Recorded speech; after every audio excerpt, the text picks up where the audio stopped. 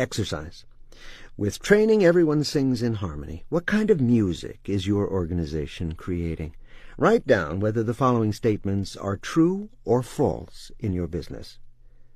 1. All employees perform each aspect of their job with a high degree of excellence and consistency. 2. Results are somewhat predictable because training and skills are consistent. 3. Each supervisor would give a similar answer for each question or problem. 4. Each employee would give a similar answer for each question or problem. 5. Client treatment is similar no matter who the client deals with in our company or department. And 6. All staff members know what is considered good performance or attitude. If you answered false to any of these statements, you aren't serious enough about training. Without training, employee activity will be intermittent, inconsistent, moody, maybe even indifferent or rude, because you have not set standards. With proper training, every employee will know the ideal procedure for initial contact with a client, the questions they need to ask every single client no matter what, and the follow-up procedures that you absolutely insist upon. The more proactive training you have, the better the everything in your organization. This book will take you very deep into all these issues, but the purpose of this chapter is to emphasize that the most important thing you can do is to insist upon mandatory and regular skills training. Training sets standards. Deliberate and consistent training radically improves employees' understanding of company objectives and helps to raise and set standards of performance. If you don't train, you can't expect people to get to the next level. That's why most companies stay small or have to continually waste time addressing the same issues and problems over and over again. Training makes money. Quality training is guaranteed to make you money. In the case of the company going after manufacturers, it had been in a 4-year decline when we started our program. With consistent training, it experienced a dramatic and much-needed increase in sales. Your sales team knows what to do and can handle any situation with ease because you've covered it in your weekly sessions together, right? It's the same with customer service, which you will learn more about in Chapter 3, and every other area of your business. When clients experience consistent top-notch service, no matter who they are dealing with in your organization, they will keep coming back. Without training, you'll lose clients that might be saved if you proactively address issues as they arise. Standardized client interaction and follow-up procedures mean that you are constantly building better client relationships that will lead to repeat business and referrals. Again, this book will give you a full formula for all these things in subsequent chapters. Training also saves you money because it reduces employee turnover. When employees know exactly what to do in any situation, they have the tools to thrive in your organization. Training boosts confidence and reduces stress. Because training also sets a clear path for performance, it will be easier to measure and reward employees for exceeding performance standards. With organized and regular training programs, your company or department will be a better place to work. Train or be derailed. The health of your business is not so different from that of your body. An ounce of prevention is worth a pound of cure. If you were choking, would you rather your friends try to learn the Heimlich maneuver right then and there, or would you prefer that they already had training and practice doing it? Training is proactive. It keeps your company healthy and prepared no matter what crisis arises. If you don't train, you force everyone to be reactive, so your chances for survival decrease dramatically. Training can save lives. I taught self-defense in New York City when I was 25, training many top executives at some of the biggest companies in the world. I remember presenting to a major oil company when the chief of security said that he thought self-defense training was a bad idea. People will get false confidence and probably get in more trouble. I asked him if he had any kids. He had a 16-year-old and an 18-year-old daughter. 2 weeks prior to that meeting, there had been a horrible situation in Queens where an 18-year-old girl was dragged onto the roof of her building, sexually abused, and then thrown off the roof to her death. I asked if he remembered the story. He did. The girl had the attacker's skin under her fingernails, showing that she had made a gallant fight. In a life-threatening situation, you're in one of two categories. Either you have no training and you're guessing, or you've had training and have very specific ideas of what you can do. I asked the executive which category he'd rather his daughters be in, trained or untrained. He said, "I see your point." It's the same with any area of your business. When your employees confront any situation, they're in one of two categories. Either you've addressed it and trained them, and they have the information they need to deal with it, or you haven't addressed it or trained them, and they're going to be guessing. Which category would you rather have your staff be in? Some people fear that they won't remember things when they're in crisis, but your brain has a crisis scan function that kicks in during those situations. When adrenaline is pumped into your system, your brain speeds up, searching for what it has available to get you through the crisis. Over the years of teaching self-defense, I heard many examples of this, where someone in a crisis would not just remember what to do, but would even remember me teaching him the move. When I was 18 years old, I drove a car off a cliff while racing a friend on a rainy night. Not a very smart move.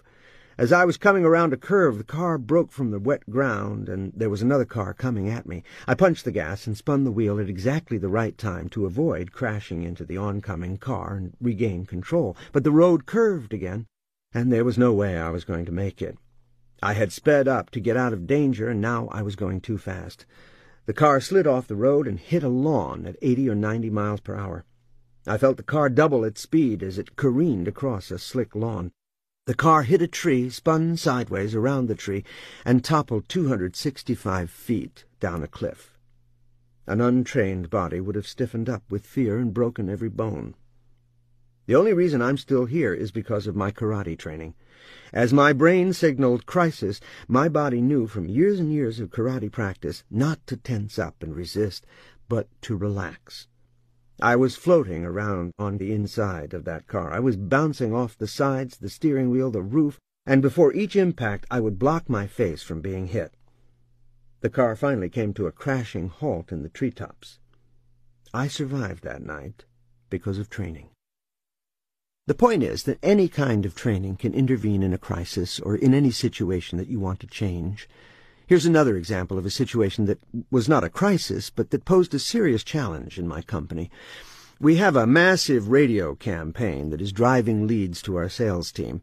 People call in response to the ad to get more information sent to them about what we do. We tell them that in order to send them the right information, we need to know a little more about their business. We ask a few questions about what they do, and then we ask them what their two biggest challenges are in growing their business. In the process, if it seems appropriate, we mention that as an alternative to just receiving information in the mail, they can sign up for one of our training programs on the web. We had 5 new salespeople who started in a single week, and about 5 out of 10 prospects responded to that alternative offer by saying, "Well, send me the information, and then I'll decide." This went on for a week, with hundreds of people throwing up this objection, for which the salespeople had no comeback. The minute I heard this, I trained them to use this script.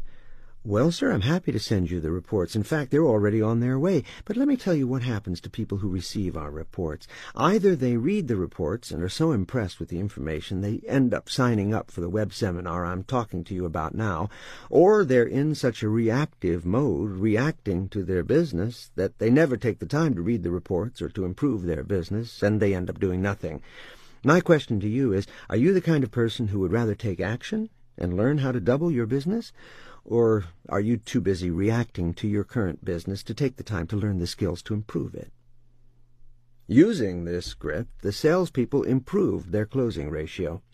Of the prospects who would usually use that objection, half would sign up for the web seminar right there on the phone. So performance improved immediately just by adding another piece of training to the process. This situation was not exactly a crisis, but we were losing half our prospects because no one took the time to think about what would be a logical comeback to that particular objection. This shows that a little training goes a long way. So let's not have people making up what they're going to do in a crisis or in any other situation in your company or department. Let's have them know what to do in every situation because you address it weekly. Repetition is key. When designing your training programs, remember that repetition is the key to pre-programming your company or department to run like a machine. The design of the Ultimate Sales Machine program was conceived with the simple law that no one gets good at anything without repetition.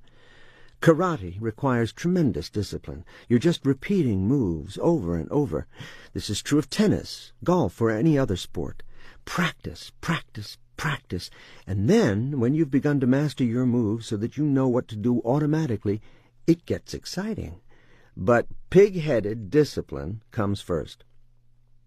Just how serious are you about your company? Are you playing at business or taking care of business? According to Sun Tzu in The Art of War, one of the 5 essentials of victory is this: he will win whose army is animated with the same spirit throughout all its rank. How are you going to animate your whole team with the same spirit? 3 words: training, training, and training. Most of the better training programs come in and blitz an organization with a lot of information, and then they leave. The staff has a nice healthy glow for about a week afterward. The perception is that you've received a lot of value because you gained a lot of information. But, in reality, without continuous follow-up, very little sticks from a one-shot training. That said, one-shot training is better than no training, but you're about to learn that there is a better way. By rotating core material regularly, the same concepts are constantly reinforced and reiterated. Skills are impacted immediately in either training method, yet over time skills are impacted permanently with consistent repetition. When you get all of your people speaking the same language and following standardized procedures, internal communication improves dramatically because everyone shares a deep and rich pool of the same knowledge base. Taking the time management skills you learned in Chapter 1 as an example, let's consider what the typical learning curve looks like and why repetition is so essential. Right after someone does some time management training, there is an immediate increase in skill. What happens after training occurs if there is no follow-through? There is an immediate fall-off of the newly learned skill. That's where most companies and programs stop. Hence, some minor skill remains, but it's not like you're going to magically turn everyone into a time management expert with a single training experience. What I do in my own companies and with clients is constantly teach the same information again and again until the skill is permanent. The skill improves again with another training session, but there is greater improvement because it's the same material being covered. The fall-off occurs again, but it's not as dramatic as last time. Then another training session takes place, and then another, and the skills improve even more, and the drop-off is even less. You can see that with each training session, mastery is that much closer. How to run a training session. To begin a training session, people should be told what to expect, what will be covered, how long it will take, how the information will be covered, the objective of the particular session, the obtained skill or knowledge that you hope they will gain. When people have a clear understanding of what they are about to hear and see, they will be mentally prepared and focused for the training. It is important to create a training environment that is conducive to learning. Make it fun. Create an open environment where people can make comments, jokes, and suggestions without reproach. This isn't military training. People should look forward to it because they know it will be interesting and stimulating. As I mentioned in the beginning of this chapter, learning is not something most people do naturally. Since most of your staff will be reluctant to take time to train, you must make training fun, interesting, stimulating, and even an exciting experience. And above all, training must be mandatory. Put it on a schedule as a non-negotiable commitment. No doctor's appointments, no dentist appointments, no excuses. Even one-person armies must treat it this way. Set a schedule and commit to following it no matter what. As you will learn in Chapter 8, we retain significantly more information if we both see and hear it rather than just hearing it. But we retain the most information if we are actively involved in our learning, such as when we participate in role-playing or other learning exercises. At the very least, always use visual aids in your training because they drastically increase retention. Data dumps are okay for initial sessions when you need to relay a lot of information. However, the highest retention will come from practical application and regular and consistent involvement. That's where you get the big gains in productivity. So don't just create a training booklet and hand it out. Set the time, reserve the room, and make the training session mandatory. Encourage questions, jokes, insights, participation, and humor. Treat all questions with respect, no matter how pointless you think they are. Keep your people focused, but don't make them feel stupid. There are a variety of training methods and tools you can use to suit your material. It is a good idea to mix a few methods to meet your needs and keep people awake. Let's consider a few. Lecture format. This means you talk and they listen. This method is good for a data dump, but not for anything that requires substantial input or group processing. Group questions. You present broad questions to the group and ask for a show of hands. This method keeps people engaged because it is interactive. Asking group questions is also very helpful if you want to show what is at stake in a given training session. Leading people to their own conclusions is much more powerful than you telling them what that conclusion should be. You might ask the following series of questions. How many people get frustrated when they don't know the answer to a customer service question?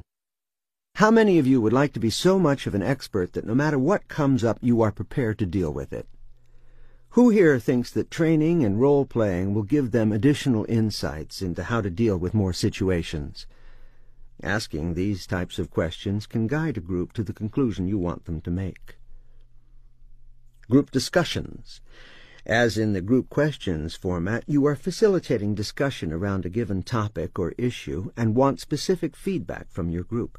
This keeps everyone engaged, but here the substance of their answers is crucial to the training session. For example, if I'm teaching a seminar and ask, who here has done workshops at their company? I might get a show of hands. But then I ask, how's it going? At this point, I'm going to get specific feedback from which I can extract common themes that need addressing in the training session. Demonstration training. With this training technique, the supervisor demonstrates how the employee should perform the task. Perhaps you are working on making appointments. The supervisor sets the scenario. She's calling a prospect for the first time, and her goal is to get an appointment with the CEO. The imaginary receptionist answers the phone. The supervisor delivers the script of what everyone on the sales team will say to get past the receptionist and through to the CEO. After demonstrating, the supervisor will then solicit questions and probe to determine the level of understanding from the employees. The supervisor will then ask the employees to demonstrate back to the supervisor, which leads to role-playing. Role-playing. Role-playing is an extremely effective way to train. Let's take customer service as an example. A company that is looking to be at the top of its game will already have outlined the 7 most common customer service issues. Even though you may have a manual that lays out what to do in various situations, role-playing can really drive it home. Role-playing helps each person automatically do what he's supposed to do, even if he's rushed, challenged, or surrounded by distractions. The other day I was calling my cell phone company because my phone magically started receiving about 6 text messages per second, everything from the news to the weather to horoscope predictions. I was calling to get this feature shut off, and I'll admit I was impatient because the customer service person didn't seem to know what I was talking about, even though I thought I was explaining it clearly. My wife was sitting next to me when the customer service person hung up on me. My wife's thought was that I deserved to be hung up on because I was impatient with the customer service rep. Except now, I was furious. If a customer is unhappy, have you trained your staff to hang up on them or to console them? In reality, this scenario was disastrous, but as a role play between a supervisor and a customer service rep, it would be a fabulous tool. With the supervisor acting more and more obnoxious, the exercise would serve the dual function of preparing employees for the worst and providing comic relief for the training session. So, yes, you can have fun and joke about irate customers, like me, but it sets the tone of how those people are to be treated, not hung up on, but nurtured. You can tell when you encounter an organization where this training has been done and when you get one where it has not been done. Hot seats, going deeper. Hot seats are a highly effective method of improving skills. I use these constantly with my clients. As we work to implement a new program or procedure, I hot seat sales reps. I drill down again and again on minute details until they get everything practically perfect. For example, we had a client who sold office equipment. If sales reps went to the office manager in a prospect company, they would get nowhere. The typical office manager did not have the authority to approve the budget for replacing the major equipment, like copiers and computer systems, even if they were 15-year-old antiques. The attitude was always this: as long as it's working, don't fix it. Office managers might know the long-term advantages of upgrading their office equipment, but often they were ineffective at persuading senior management to spend the money. My client wanted to get to the CFO instead, but reps found that most CFOs bunted them right back to the office manager because that's who's in charge of the office equipment. To get around this, we deliberately went after the CEOs, knowing that they would bunt us down to the CFO. We worked on this CEO bunt method and perfected it. Hot seats were key to implementing the CEO bunt because I constantly found that the sales team had not done some step in the process we had expertly laid out. For example, a key ingredient to an effective CEO bunt is to give that CEO a tool that he or she can pass to the person you really want to reach. Usually that's a follow-up memo, yet I cannot tell you how many times hot seats revealed that the salesperson had not done this step. I put the salespeople in the hot seat and asked them questions on every single part of this process until I was sure they absolutely had it down and would do it right the next time. I even did this with the owner of this company. Just from this one process, this team went from making 4 appointments a week to 30 appointments a week. But to be clear, it took 5 months of pig-headed determination and discipline to turn this company into the ultimate sales machine. Case studies as a training method.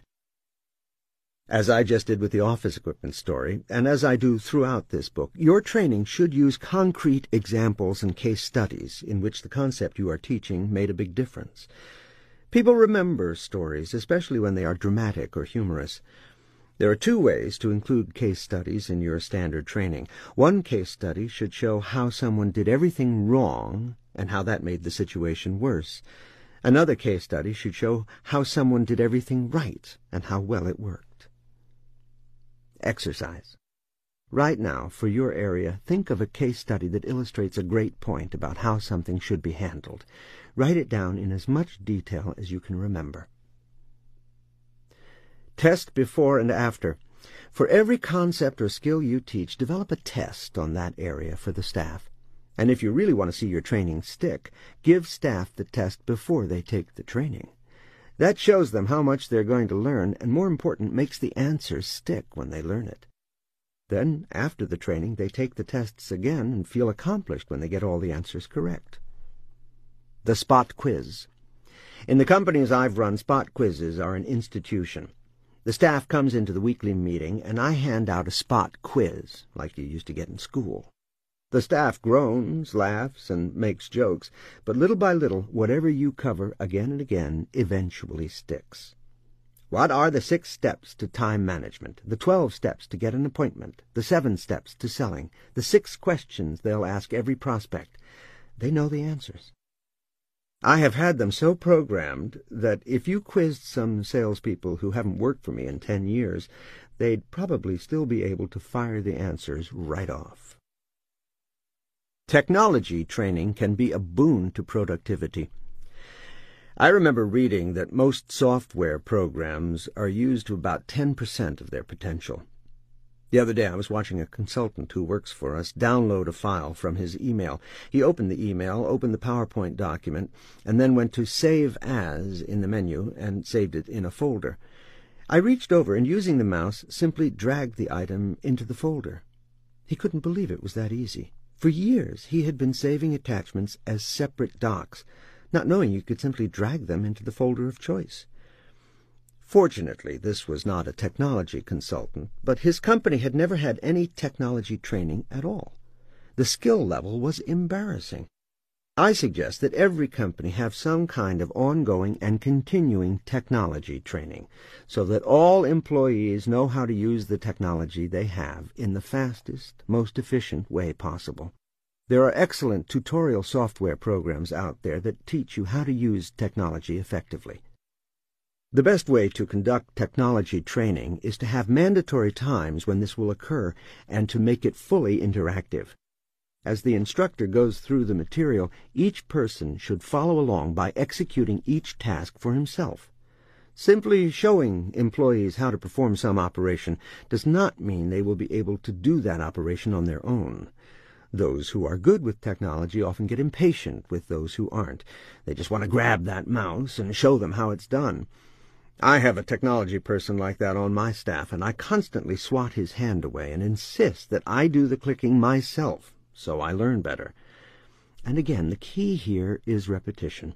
Better to teach 5 shortcuts and repeat them 3 weeks in a row during your training sessions than to teach 5 new shortcuts every week and have none of them stick. We are all so busy doing our jobs that we don't take time to learn these shortcuts. For example, I like to enlarge the type on my screen so that I don't have to use my glasses while working on my computer, and then I have to remember to put the font size back to normal size type before sending the document on to a client.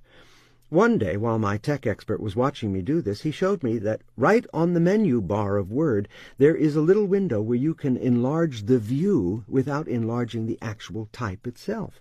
Simple, fast, and I never have to remember to change the size of the type.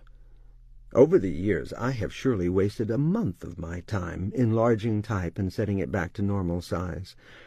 There are probably dozens of things you do for which some genius programmer has created shortcuts. Another way to learn technology, if you are a high-level executive, is to go through some of your normal tasks while a more technical person watches over you and shows you shortcuts. Email is another area where training is key. I was the last person to do email, and now I can't live without it. But I learned it by having an expert watch over my shoulder and walk me through it, and then come back several times during the course of the week to show me more and more shortcuts and easier ways to do things. Same with PowerPoint. I couldn't live without these tools today. The productivity boost is enormous. Now let's introduce the most powerful training you can possibly conduct in any company or department. Workshop training. Workshops are a powerful way to facilitate training, improve skills, and implement new procedures. This method is so effective for improving any company, department, issue, or skill that we have devoted an entire chapter to it. In the next chapter, you will learn how to use workshops to solve every problem in your organization and improve any skill area. Exercise. What's your training plan? Everything works better with a plan, so jot down the answers to the following questions to begin creating your unique training plan. Write down whatever comes to mind, even if you don't know where to begin. In the next chapter, you will learn how to get very clear on how to develop your training plan by using these notes to create an organized program. What kind of training are you going to provide? Who, which departments or people need what kind of training? Why? What's the impact going to be? When are you going to conduct the training? How? What methods will you use? And why are they the best for the material you'll cover? Conclusion. Developing a regular and consistent training program will enable you to effectively and systematically accomplish the following. Train new employees who can hit the ground running. Upgrade knowledge and skills of existing employees so that everything they do works better, smarter, faster. Provide continuous professional development so your staff becomes more and more effective. Solve any and all problems that come up in your organization.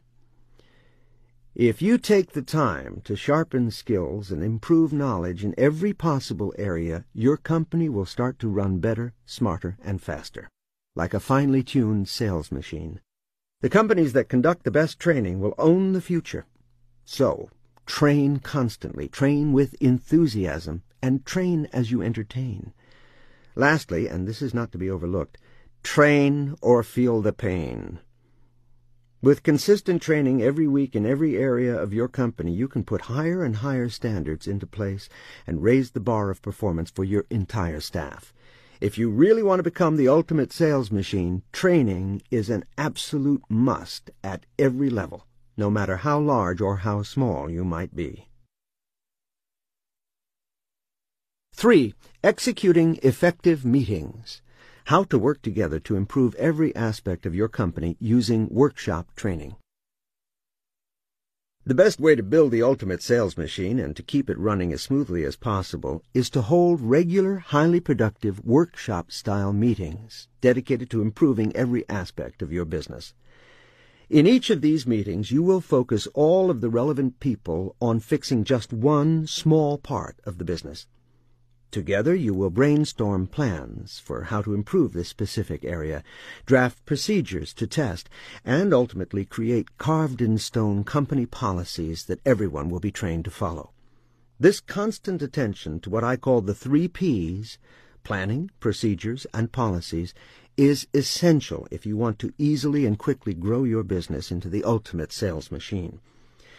One of my clients became one of the fastest-growing companies in America, hiring 50 new people a week. Here's a question for you. Could your company hire 50 people this week and weave them seamlessly into your organization?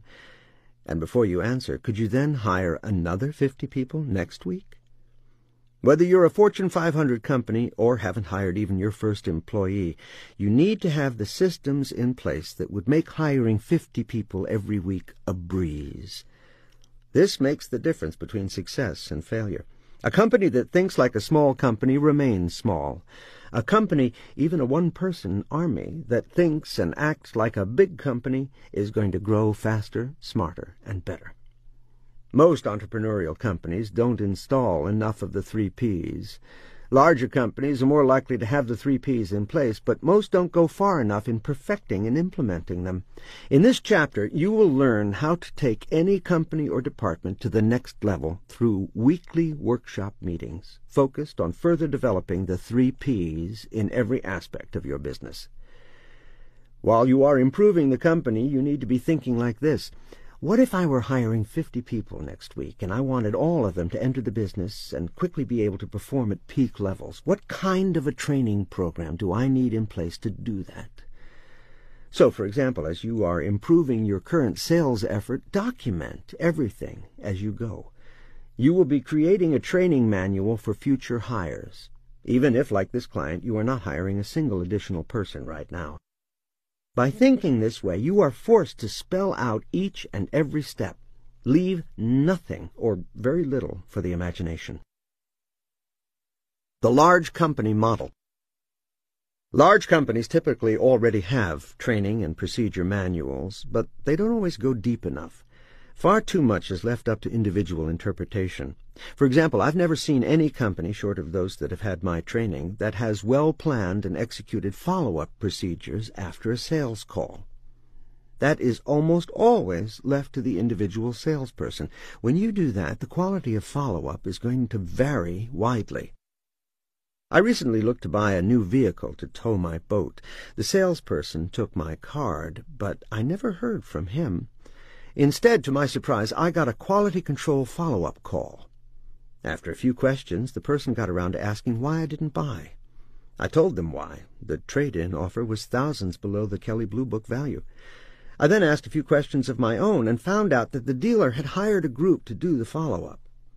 Here, an entire side business has been born, selling telephone follow-up to dealerships that can't seem to figure how to properly manage that practice internally. This is not to say that you have to dictate what the follow-up is supposed to be. No, that is another mistake most executives make. All you have to do is have meetings where these things are discussed and developed.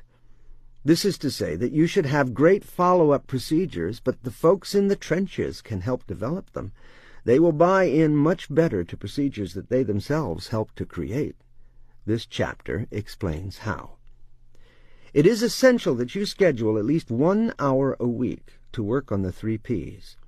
In the words of my good friend Michael Gerber, author of E-Myth, this is working on the business, not just in the business.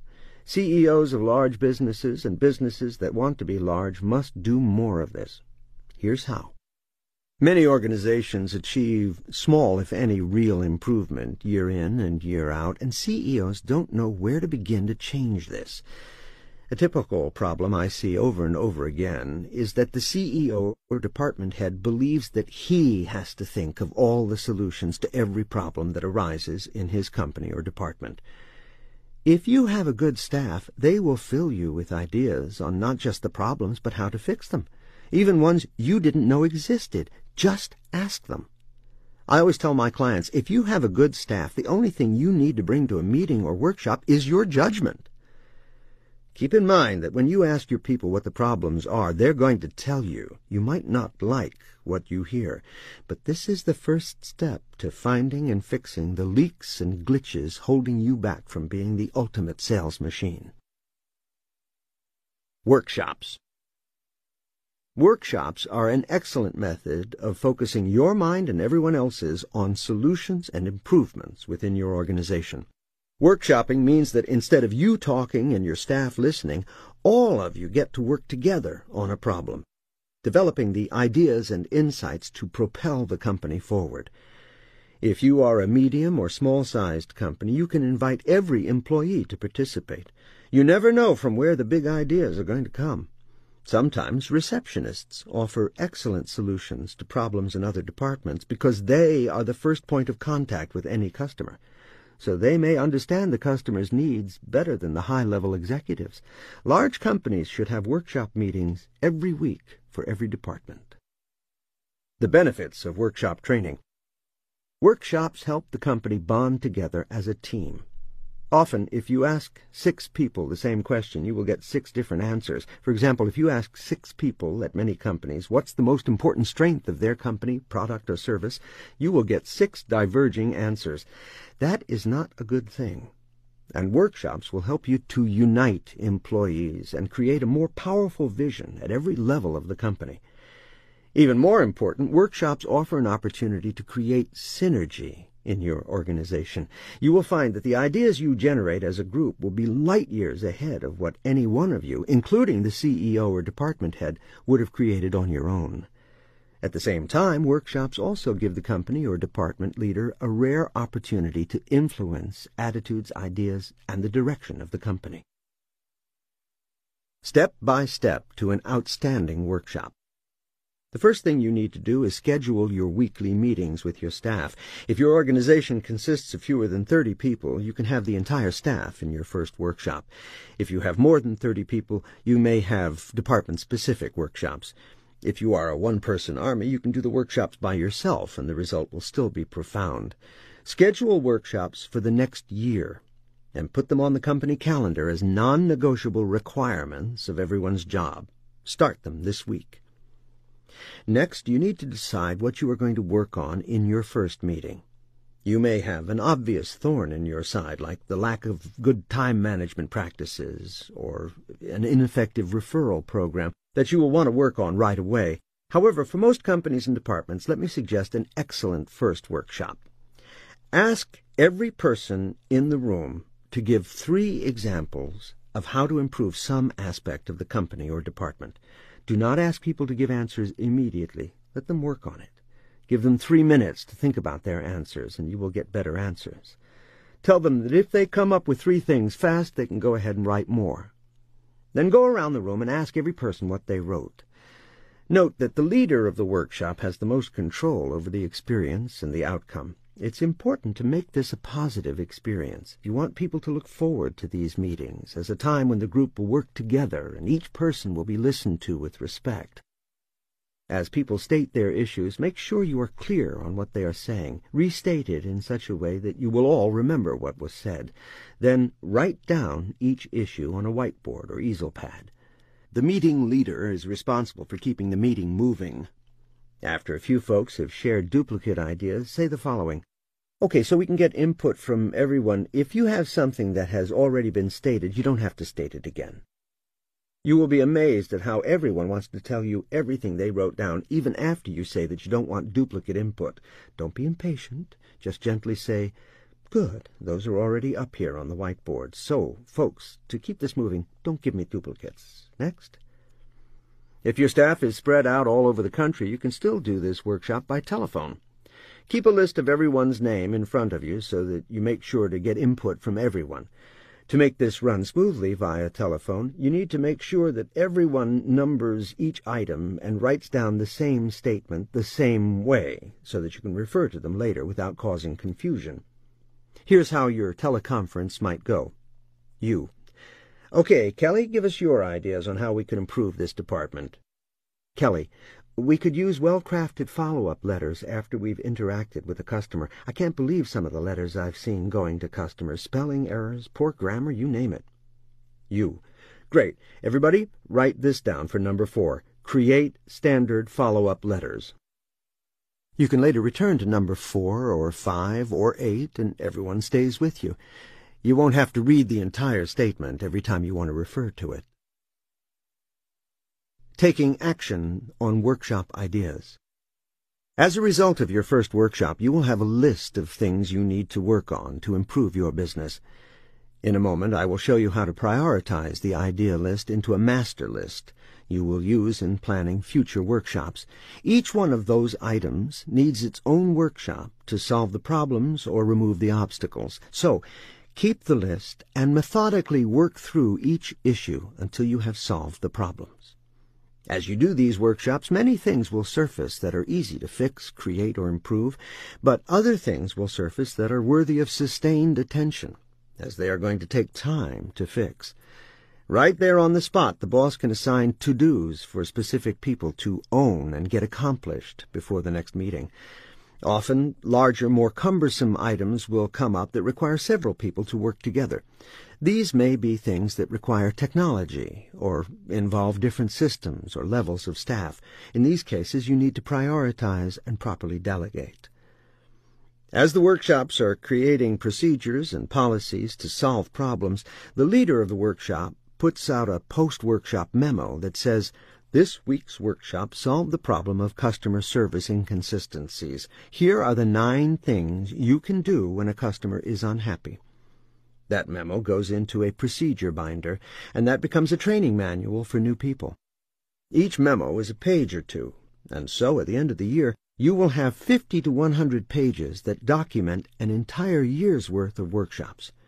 As you test and finalize the procedures into policies to address each issue, you take out the old memo and replace it with the new, more thoroughly developed policy. This works best when someone is assigned the responsibility of updating the binder to reflect all of the growth and learning curve of the company. This simple workshop is the first thing I do as an outside consultant when I go in to improve a company. For many of them, it has opened the door to creating lasting positive change. Here's an example. Fixing 18 10-year-old customer service problems in 2 hours flat. Recently, I sat 20 employees of a publishing company down to do their first workshop. I asked this question: what are the things standing in the way of this being a much better company? We put the list up on the whiteboard and then prioritized it.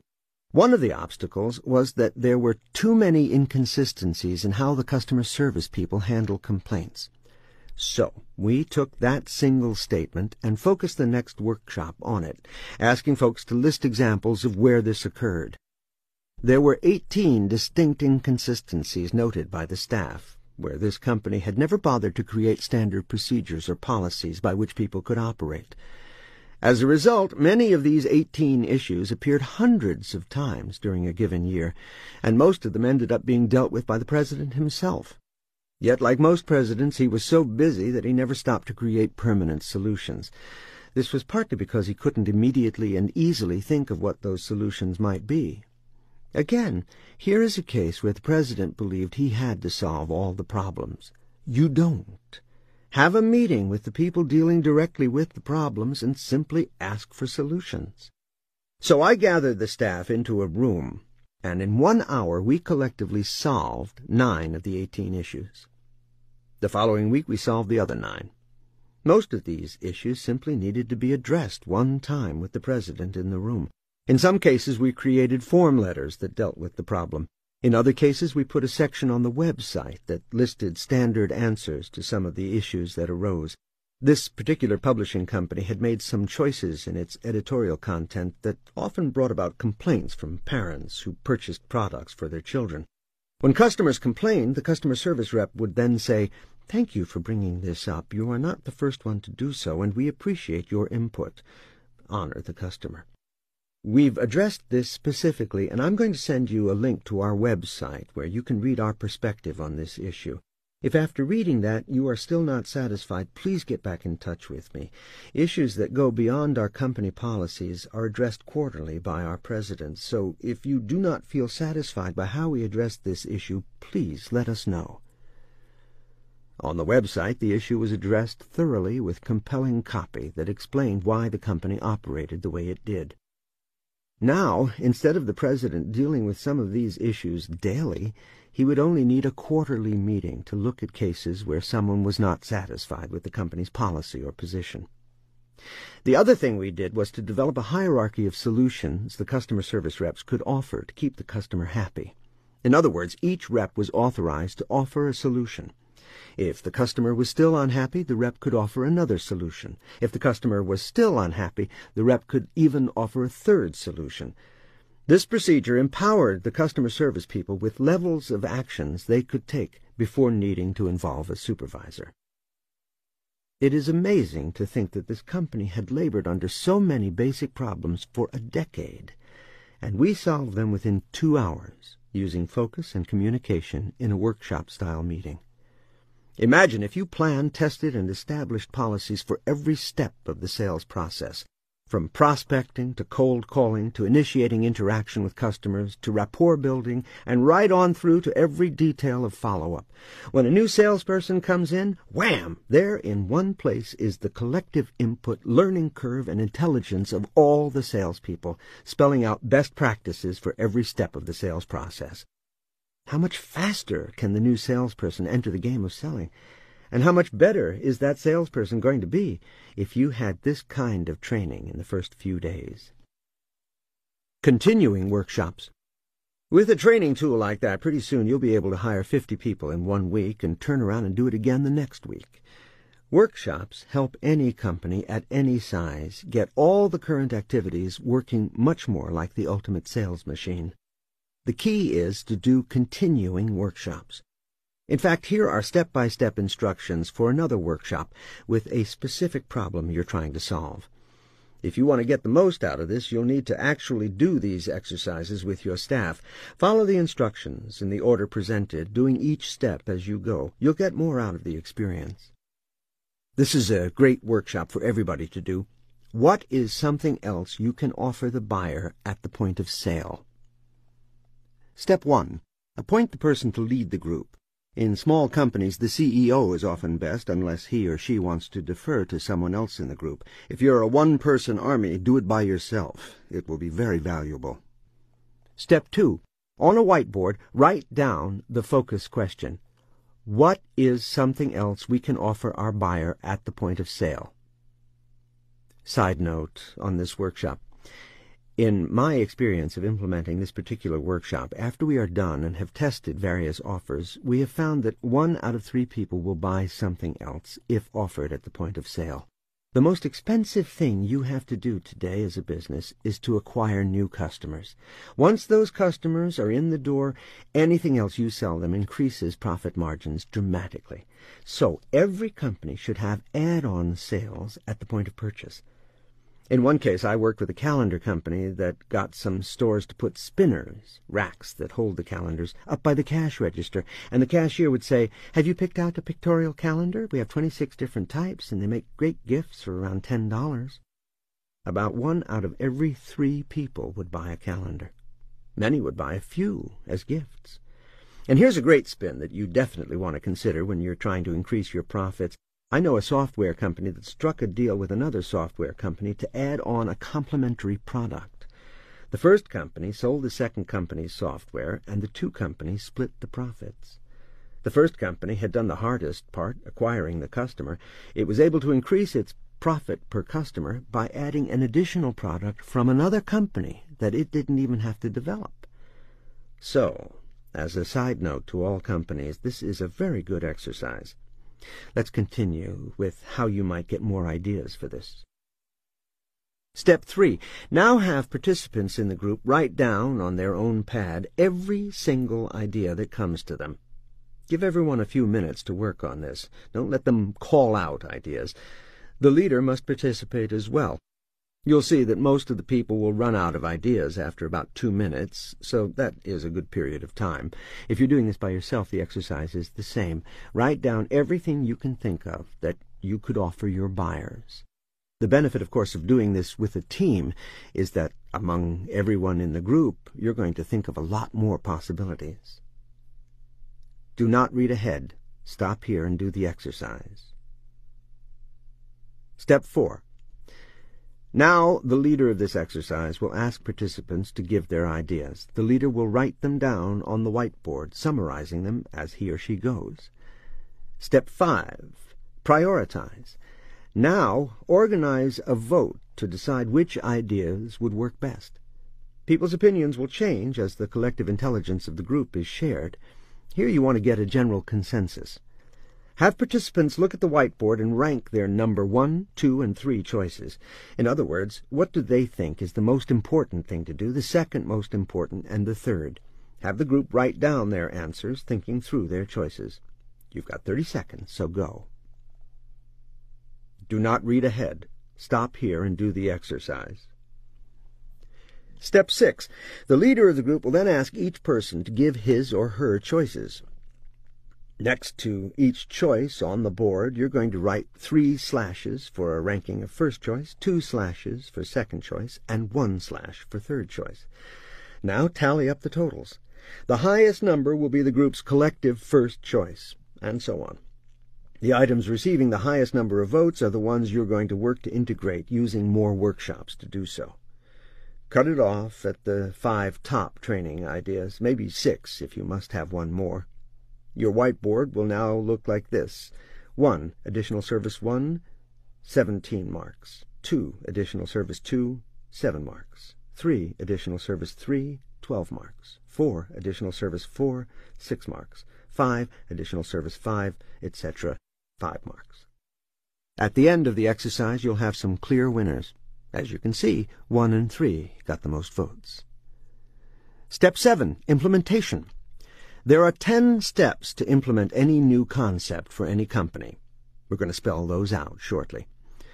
Once you see what you can accomplish with workshops, you will no doubt be hungry for more. Do them every week, and in a year you'll be an entirely different organization with dramatic improvements in every area of your business.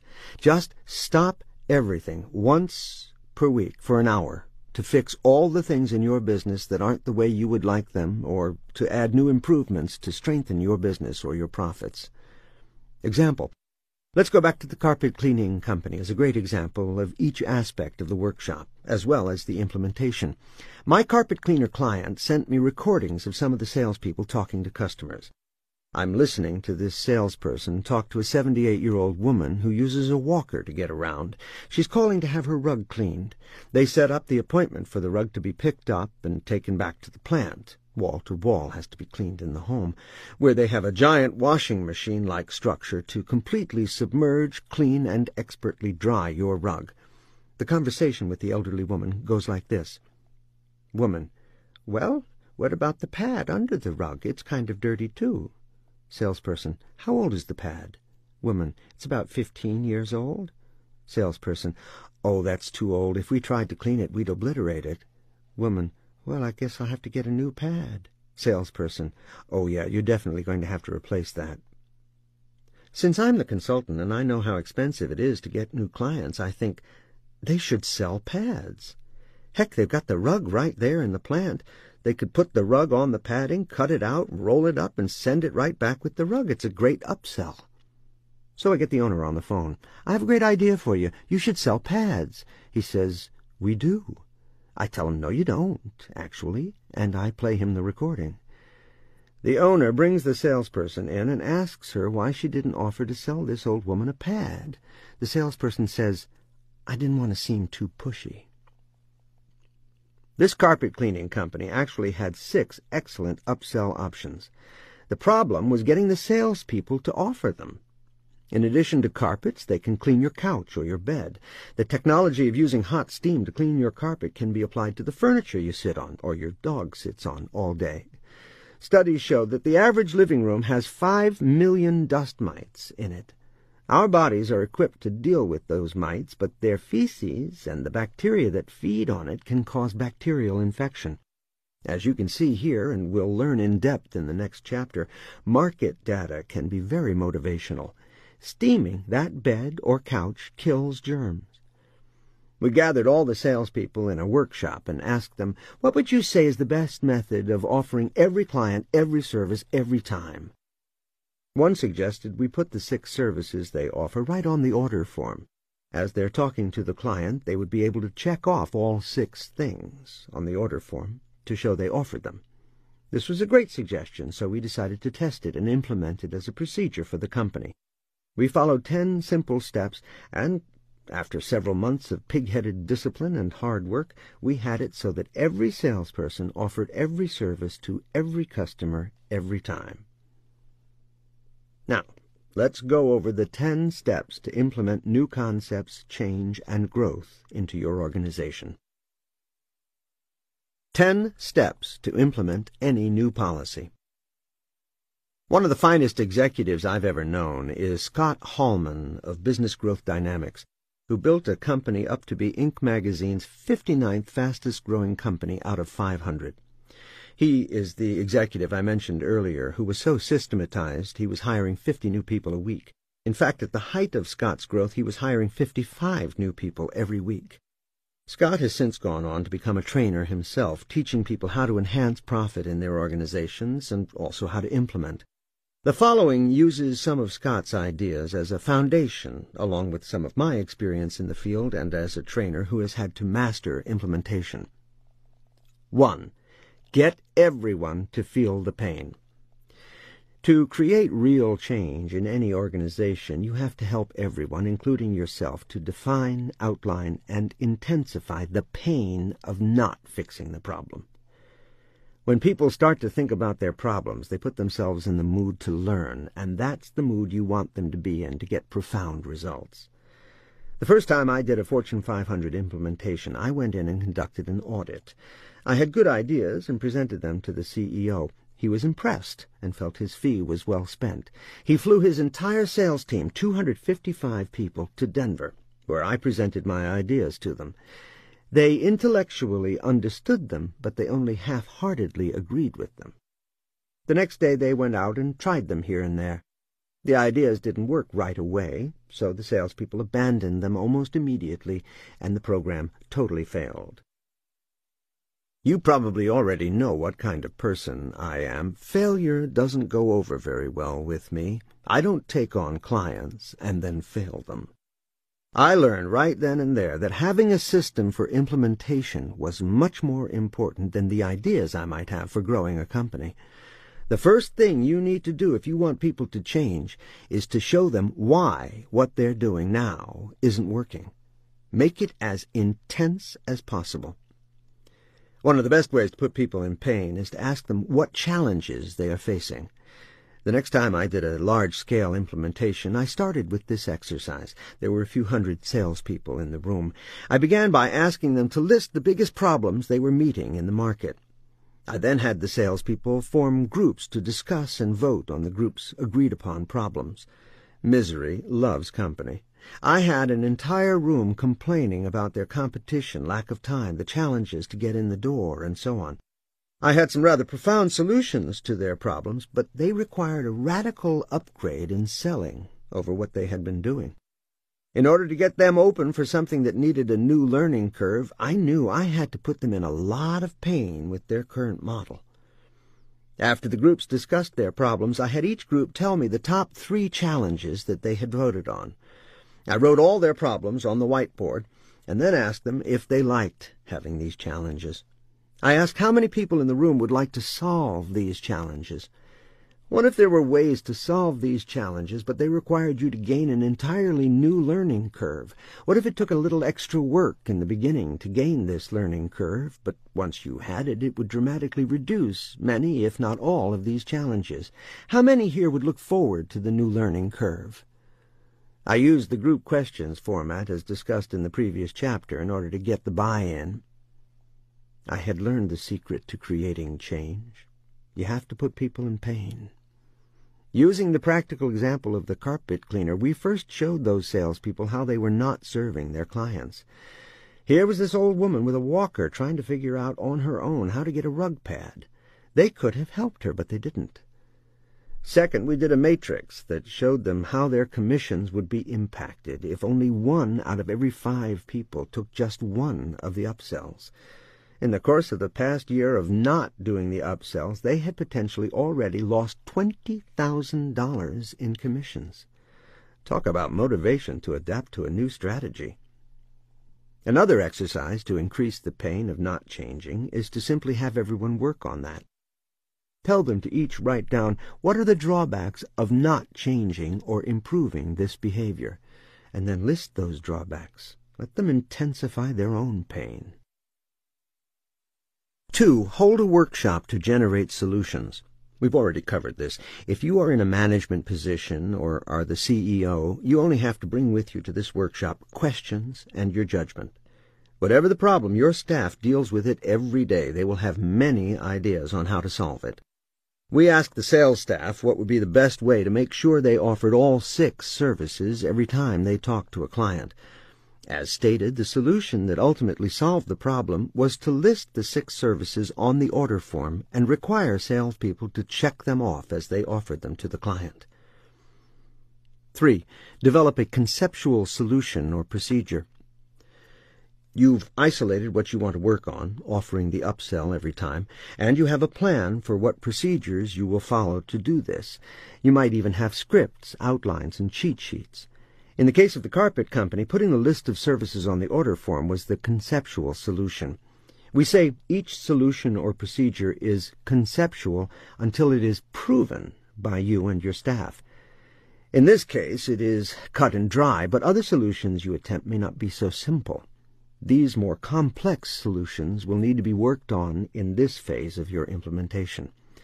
In order to have the salespeople go through the list of services every time, we had to present them in a way that positioned what we were doing as servicing the customer and not selling to the customer. We developed some dialogue to make this happen, such as, "We feel it's our obligation to alert you to other services that you might want to take advantage of today, so I'm just going to list these for you. If you have an interest, I can go into more detail." The salesperson would then give a sentence or less on each upsell. Often this prompted questions. Recently I activated a new credit card. Usually this is all done by electronic recording. This time the recording said, "Please hold for an operator." I thought that something must be wrong, but to my surprise the only thing the operator did was try to sell me additional services, protection plans, group buying discounts, and so on. Here's a company that instead of automating the activation process decided to use it as another opportunity to touch down with buyers and thus potentially increase profits.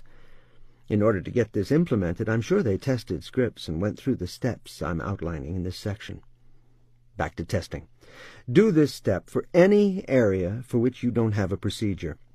Using upsells as an example, how many upsells do you have, and how many different ways do you offer them? How does your company or department generate referrals? How do you address customer service complaints? How do you bond and follow up with clients? If you don't have an answer for each one of these questions, or if each member of your staff has a different answer, then you will need to create and test procedures in order to implement policies that will be followed by every member of your organization.